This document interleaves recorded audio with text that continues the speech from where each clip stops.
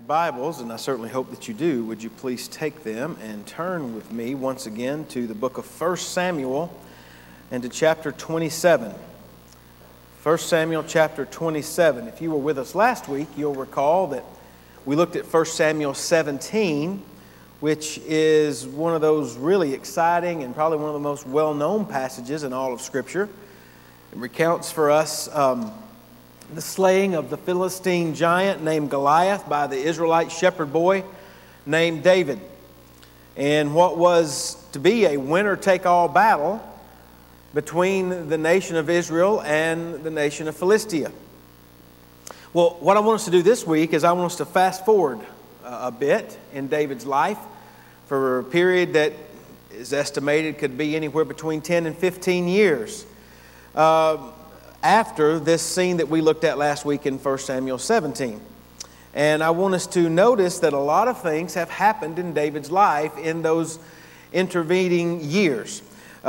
Immediately following Goliath's defeat, David gained instant notoriety in the nation of Israel. Matter of fact, he became a national hero.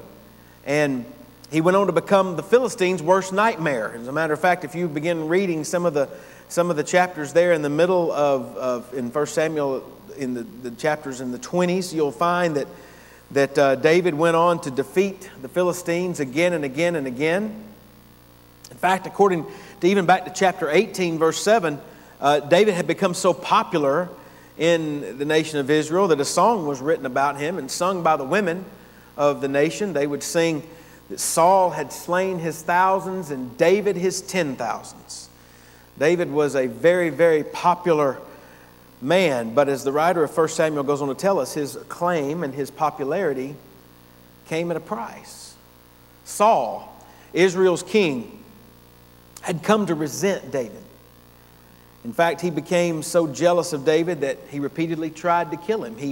He hurled spears at him. He chased him all throughout the countryside. So much so that David and his men, they had to go and hide in caves. They had to go hide out in forests, and they had to constantly be on the alert lest Saul come and kill them. What we come to recognize is that even though David was God's anointed, even though he was a man after God's own heart, he was nevertheless a man who was anguished. He was a man who was tormented. He was a man who was grieved to his very soul because of the constant pressure of having to run for his life. And that's what brings us to chapter 27. Because here we're going to read that David does something that seems utterly inconceivable in light of what we know about him. If you recall, again, from last week, when we read chapter 17, what we notice is that David raised his hand in victory, and in it he held the severed head of Goliath, the slain champion of the Philistine army. But here in chapter 27, David actually leads his men into an alliance with the Philistine king named Achish, and he even takes up residence in the country of Philistia. And that's for me, a very puzzling turn of events. In fact, when I was reading and studying through this passage and reminding myself of all the truths that are there, I thought I would really love to go back and ask him. In fact, I made it the title of my sermon, David, what's a guy like you doing in a dump like this? Well, let's read and find out. 1 Samuel chapter 27, beginning in verse 1, we read these words, "And David said in his heart, Now I shall perish someday by the hand of Saul.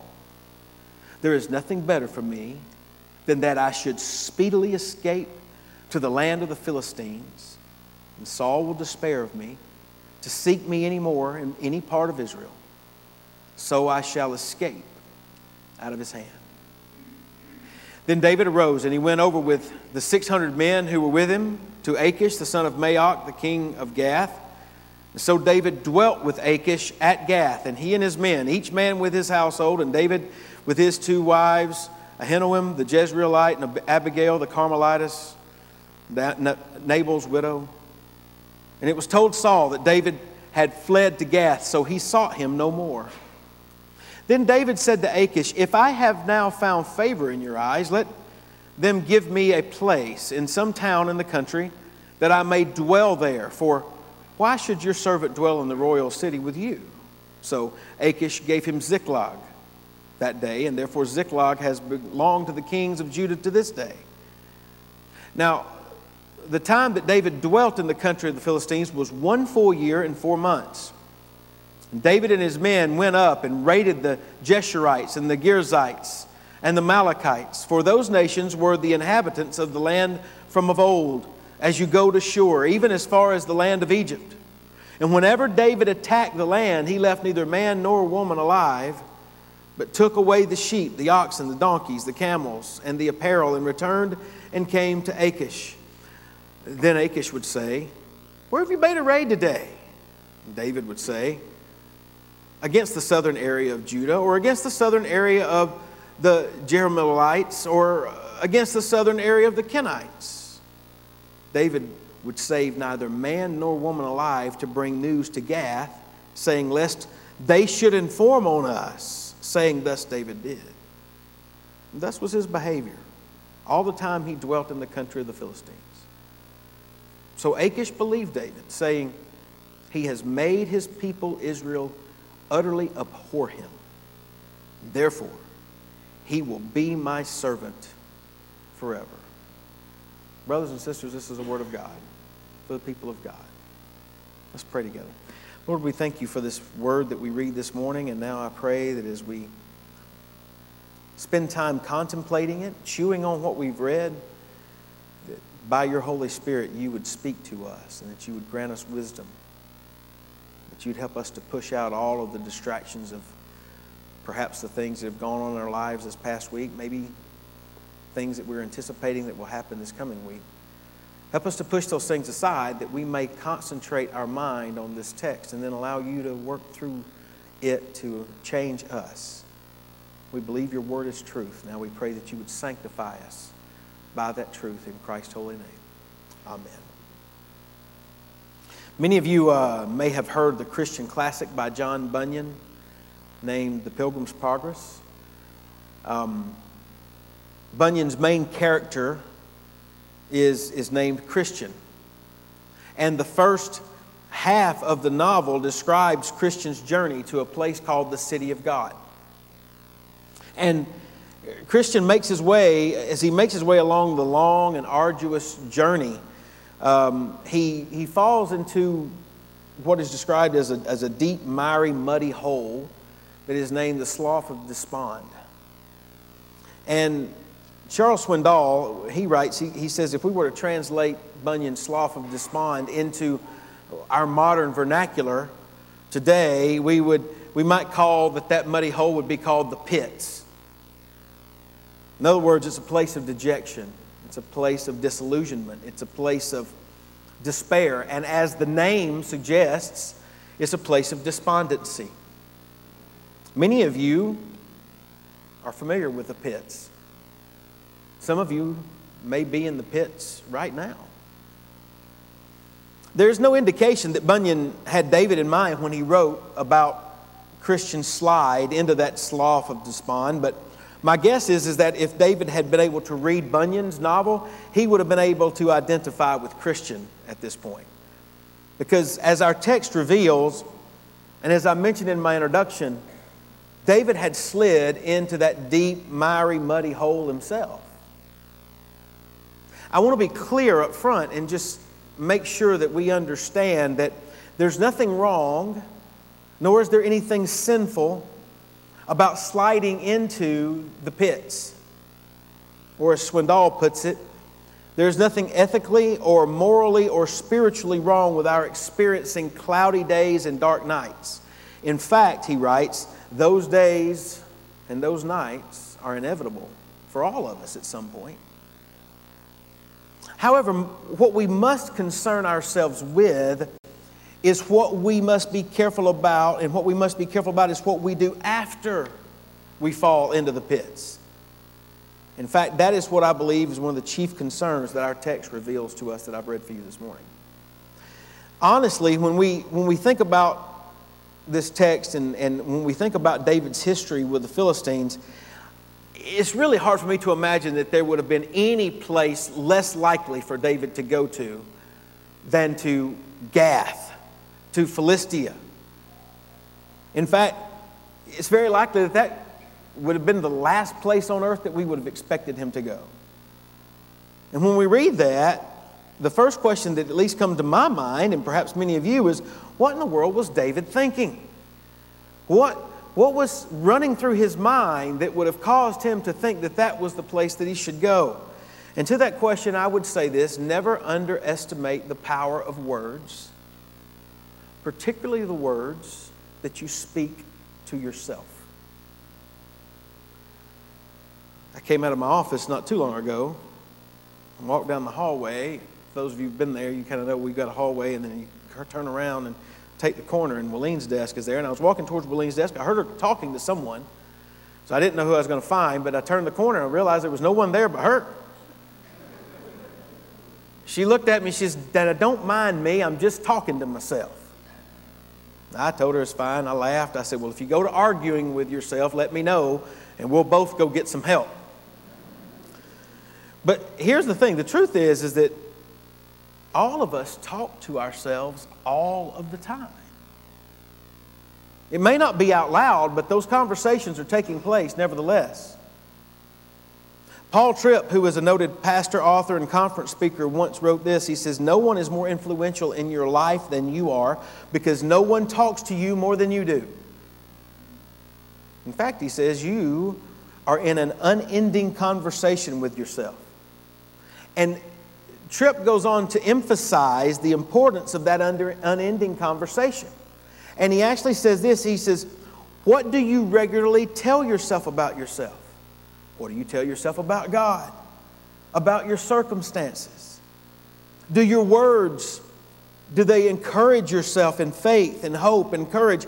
Or do they stimulate doubt, discouragement, and fear? Do you remind yourself that God is near? Or do you reason within yourself that, given your circumstances, He must be distant?" Quite frankly, I think that list of questions would have been good for David to have had to ask himself, particularly in light of the dialogue that we read that he had with himself there in verse 1. I just want to remind you once again of what David said to himself. Listen to verse 1 again. "And David said in his heart, 'Now I shall perish someday by the hand of Saul. There's nothing better for me than I should speedily escape to the land of the Philistines. Saul will despair of me, to seek me anymore in any part of Israel, and so I shall escape out of his hand.'" These are the words David was saying to himself. You can hear the doubt. You can hear the discouragement and the fear in his words. What's even more strange is that the Lord never enters and figures into David's conversation at all. For some reason, David, when he assesses his current set of circumstances, he determines that he must go seek refuge in the land of his enemies. Even to the city of Gath, which I would remind you was the hometown of Goliath, his enemy, in chapter 17. And what we come to realize is that the words that David spoke to himself brought about actions and brought about behaviors which suggest that he believed God was distant from him. In fact, I don't know if you noticed it or not when I read verse 27, but if you were to go back and read it yourself, you will never find the Lord's name mentioned once in that entire chapter. Now, from what we know about David and his life, that he was the shepherd boy who had been anointed king many years before. Though he had not ever ascended to the throne by this point, he nevertheless had the anointing of God upon him and the promise of God that he would be king. Not only that, but he was a man who God had said, "He's a man after my own heart." But when we think about that, we may wonder, how is it possible that David ever thought that the Lord was distant from him? God had not only chose to anoint him as the next king of Israel, but he'd given David success in fighting all of his enemies. You might recall that he'd given him success in killing the lion and the bear, and even Goliath and all the other Philistines. Even though his life had been endangered by Saul, God had protected him all throughout every time that he had been under siege. And he had reaffirmed to David again and again and again by various people, through Jonathan, through Abigail, even through Saul himself. God had confirmed that David was God's chosen man and would rightfully inherit the throne of Israel. How then could David say to himself, as he did in verse 1, "Now I shall perish someday by the hand of Saul"? What would make David tell himself that? Well, I believe that what could make himself tell himself that can be summed up by one word: weariness. As I mentioned to you earlier, for years David had been escaping from Saul's attempts to kill him. He was weary from running. He was weary from hiding in caves. His own family had been chased out of their home in Bethlehem, and David had had to find shelter for them in the land of Moab. And as we read in our text today, by this point in his life, David had 2 wives that he had to be concerned with. Not only that, but he had 600 men plus their wives and their family that they were concerned with, always in danger, always worrying about having to care for them and making sure that they had food. And every time David found some place to hide out, like the caves of En-Gedi in chapter 24, like the wilderness of Ziph in chapter 26. Every time he found some place, he and his countrymen his own countrymen who lived there would run and tell Saul that he was there, and David and his men would have to pick up, pack up, and move again. No wonder he was weary. No wonder he was tired. As Dale Ralph Davis has written, the constant living in the shadow of death wears and unnerves a man. And the fact is that weariness can make one ripe for a spiritual fall. And here's where you and I need to pay very close attention, because what David succumbed to is something that each one of us has the potential to yield to as well. In the New Testament, the Apostle Paul tells the churches in Galatia and Thessalonica and also in Corinth, he says, "Don't become weary in your fight to do good and to live an obedient life." And what that means is, in the process of Christians who desire to live obedient lives and follow the Lord, we can become weary. It is possible for us to become so weary in the process, in fact, that we actually take our eyes off the Lord. And doing so will always get us into trouble. And that actually leads me to the first point that I want you to see this morning, which is this: when we ignore God's past provisions and future promises, we will make decisions based upon sight rather than on faith. When we ignore what all God has done in our past, when we ignore what God has promised to do in our future, our decisions will be based upon what we see in this life and our circumstances around us, and not upon the faith that we are commanded to have. In his book entitled Spiritual Depression, Martin Lloyd-Jones addresses the fact that as believers, we have to be careful about listening to ourselves. He acknowledges the same thing that Paul Tripp does, and that we see David do here in verse 1, and that is that we talk to ourselves all the time. But he goes on to say that rather than actually listening to ourselves and the things that we say about ourselves, we should actually speak actively to ourselves. And that may seem a little confusing, but let me explain what he means. The point that he makes is simply that when we focus our attention on our circumstances, we take our eyes off the Lord. And when that happens, our conversation with ourselves turns from how God has provided and from how He has protected us in the past. It turns away from the promises that He has clearly given to us about our future. And then particularly when we are at a vulnerable state, such as David was, due to the weariness of our soul, what we begin to do is to imagine all of the negative possibilities that can happen and occur. Instead of listening to the voices that begin almost immediately, as soon as our eyes open in the morning, those voices begin speaking to us Instead of listening to those voices, what Martin Lloyd-Jones says is that we need to go on the offensive. And we need to actually remind ourselves of God, who God is, what He has done, and what He has pledged for Himself to do. Now, if you'll remember, that's exactly what David did when he was in Saul's tent back in chapter 17. You remember that from last week? Saul wouldn't let David go out and fight Goliath because he was not a seasoned warrior like the Philistine giant was. But David said, don't make the mistake of thinking that I am inexperienced at fighting, because I have faced both lion and bear, and God has delivered both of them into my hands, just as He will deliver that uncircumcised Philistine blasphemer named Goliath. That was the same approach that David should have taken here in chapter 27. Sadly, he gave in to his weariness. He succumbed to his fears, and in doing so, he failed to recall God's past provisions and His future promises, and he made an ill-advised decision based upon sight rather than upon faith.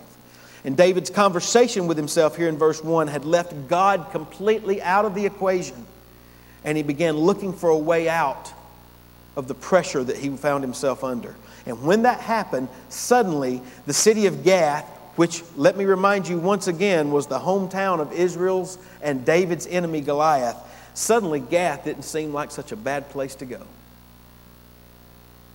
And that should inform us about ourselves. You see, I believe that the city of Gath actually serves as a placeholder. It's just a city that represents any place, and actually represents anything that you and I are tempted to run to whenever we feel weary and tired and alone. Gath is where you naturally try to crawl to out of the slough of despond. Gath is the place that you run to when you crawl out of the pits. Gath is our default destination when we become pessimistic because we've taken our eyes off the Lord and focused them strictly on the horizontal and on ourselves. And here's what you and I need to understand, and that is particularly when you're weary, what you say and what you continue to say to yourself will determine what you believe to be true. And what you believe to be true will determine what you trust in. And what you trust in will determine where you go and what you do. That's what our text reveals happened to David. What we read is that he left Israel to go to Gath, the land of the Philistines, and in doing so, he crossed a line that should have never been crossed. And from there, things only went from bad to worse. But before things got worse, I want you to know things got better, at least they seem to. Look at verse 4 again. And it was told Saul that David had fled to Gath, so he sought him no more. Yay! That's what I was wanting. That's what I was looking for. It worked.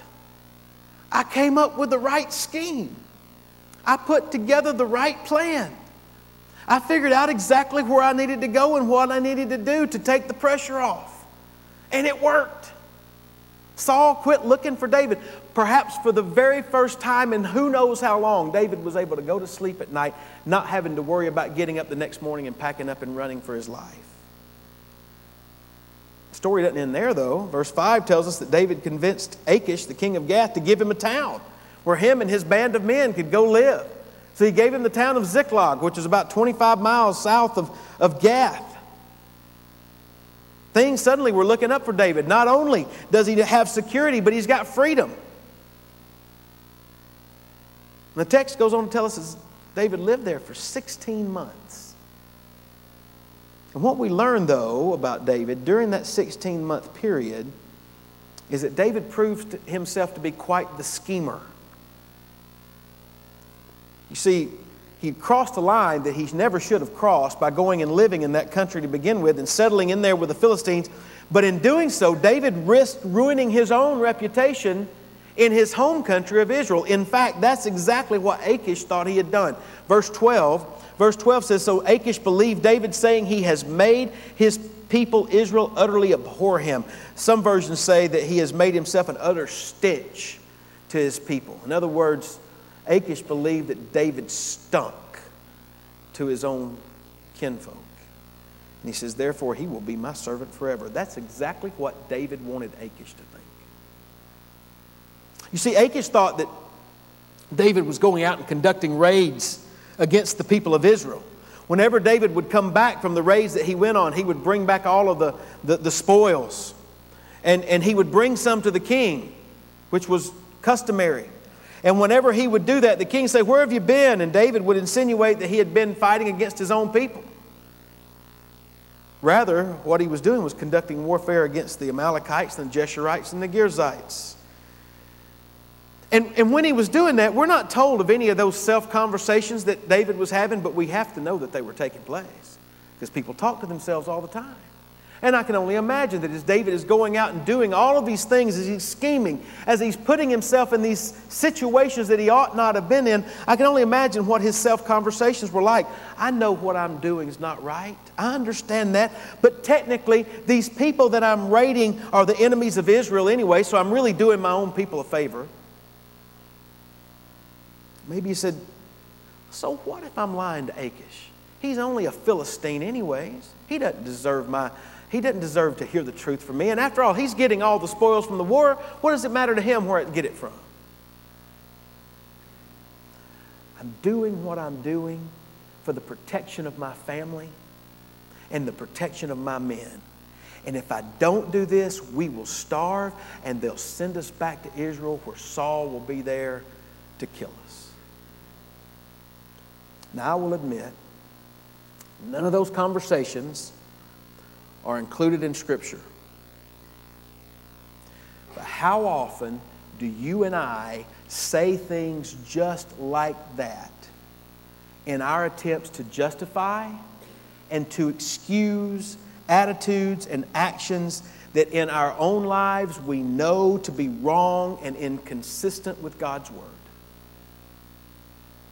Brothers and sisters, we must never, ever underestimate the power of words and what those words, when they are said to yourself over and over and over again, will lead you to do. Now, we might wonder why David was able to get away with this ruse for so long. Verse 9 tells us he killed every man, woman. He only took the spoils. Verse 11 says that he did that because he operated off of the motto that dead men tell no tales. And so he left no human being alive who could go back to Achish, the king of Gath, and say, David's not raiding Israel. He's raiding us. What we come to understand is that deceit and ruthlessness were the staples that kept David alive during the 16-month period. Never, ever, ever underestimate the power of words that you say to yourself. That leads me to the second point that I want you to see this morning. The second point is this: trusting in things other than the provision and promises of God will inevitably lead to a life of deceit.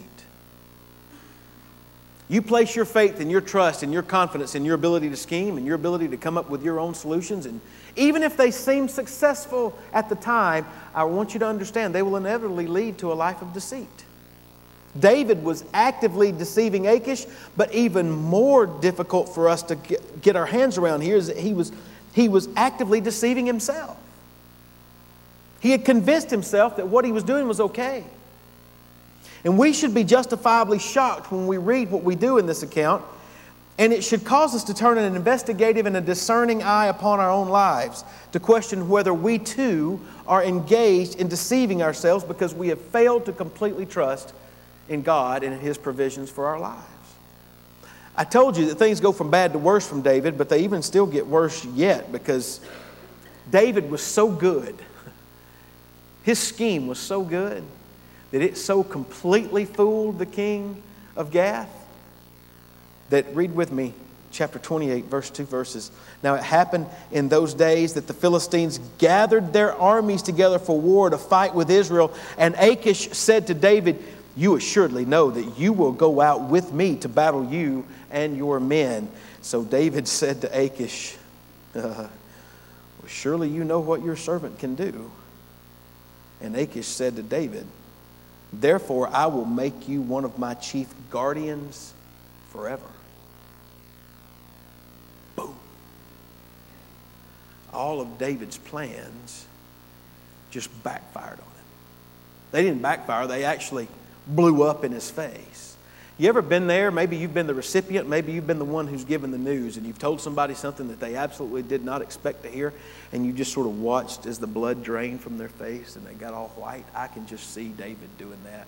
When Achish says, look, we're going to battle Israel, and guess what, big boy? You're going to be my chief guardian, and you're going to be right there with me when we go into battle.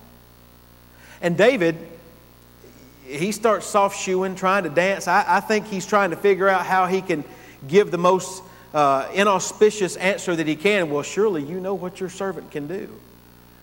I'm not sure Achish knew exactly what David could do. I'm not sure David knew exactly what David could do.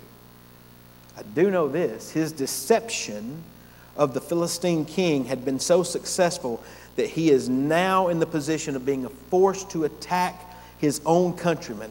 And as one writer has put it this way, the only suitable response to David is the saying designed to warn children against lying. Oh, what a tangled web we weave when at first we practice to deceive.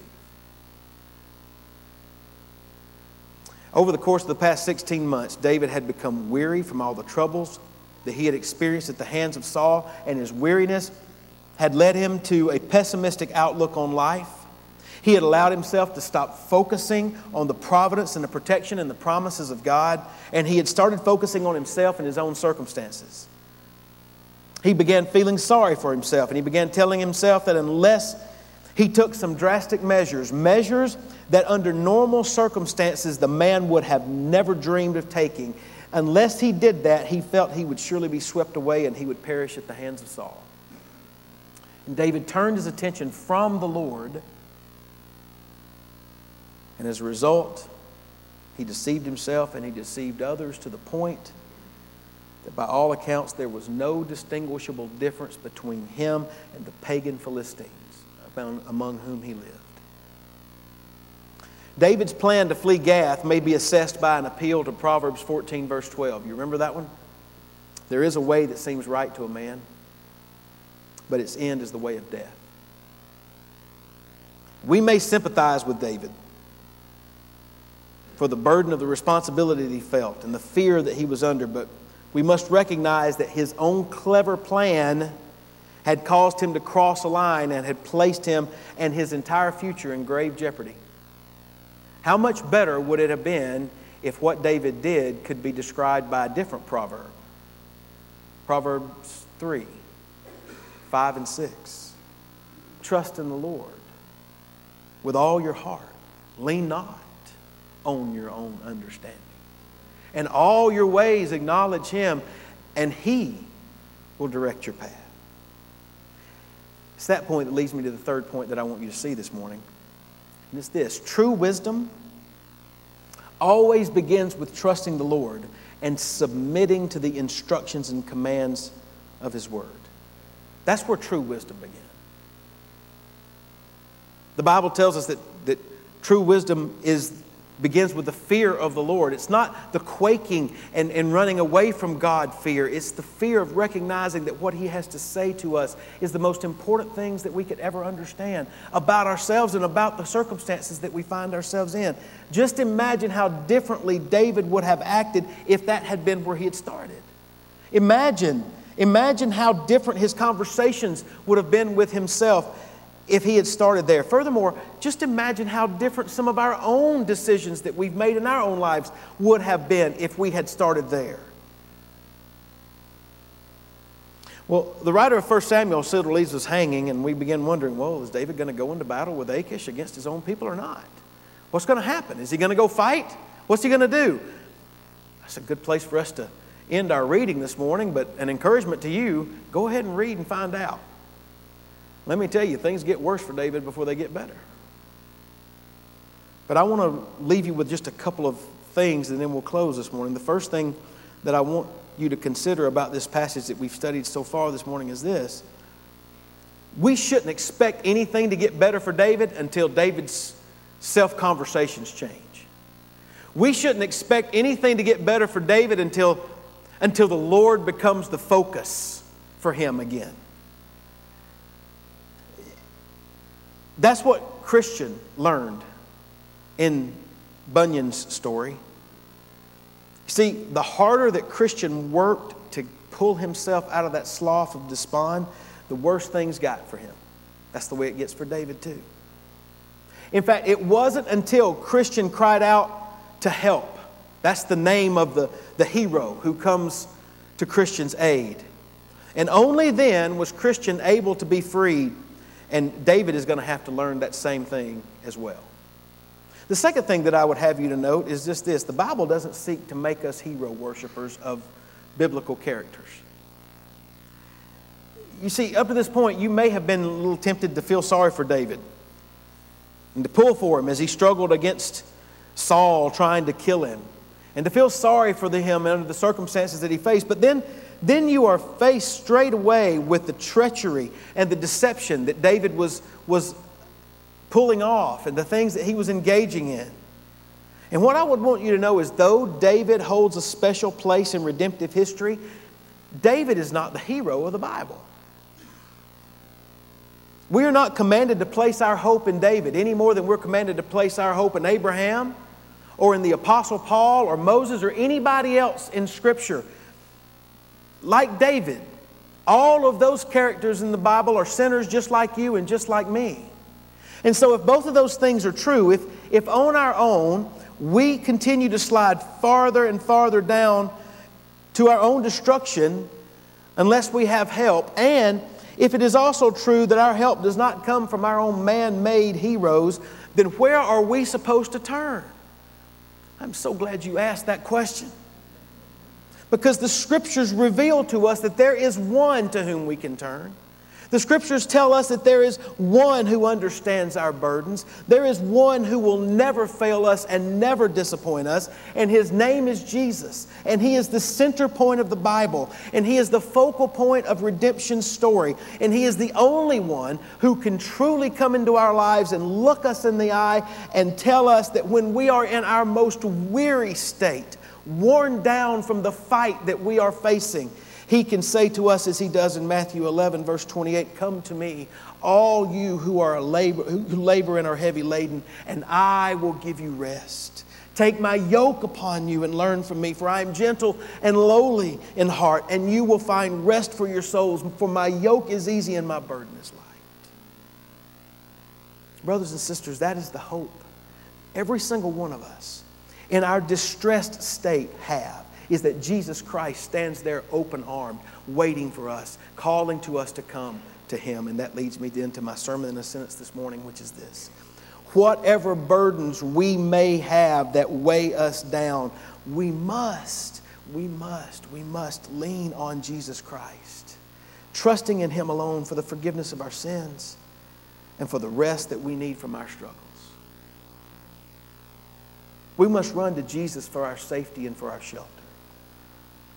We must always be careful, particularly when we're weary and when we're tired, when the battles that we face in this life, be they physical illness, be they emotional, be they relational, be they financial, when those things wear us down, if we are not careful, we will be tempted to run to wherever or whatever our personal gath may be. Unfortunately, that may be the arms of someone who are not our spouse. It may be that some run to the bottle of alcohol.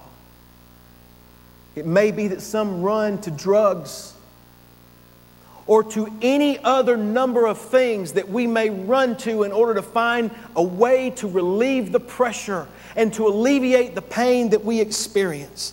But we must not be deceived. Our only true and our only permanent help comes from the Lord and from the Lord alone. Brothers and sisters, that's how a guy like David ended up in a dump like Gath. We must remind ourselves of that truth again and again and again. Never underestimate the power of words, particularly the words that you repeat to yourself. Brothers and sisters, this is the Word of God, and it is for the people of God. Let's pray together.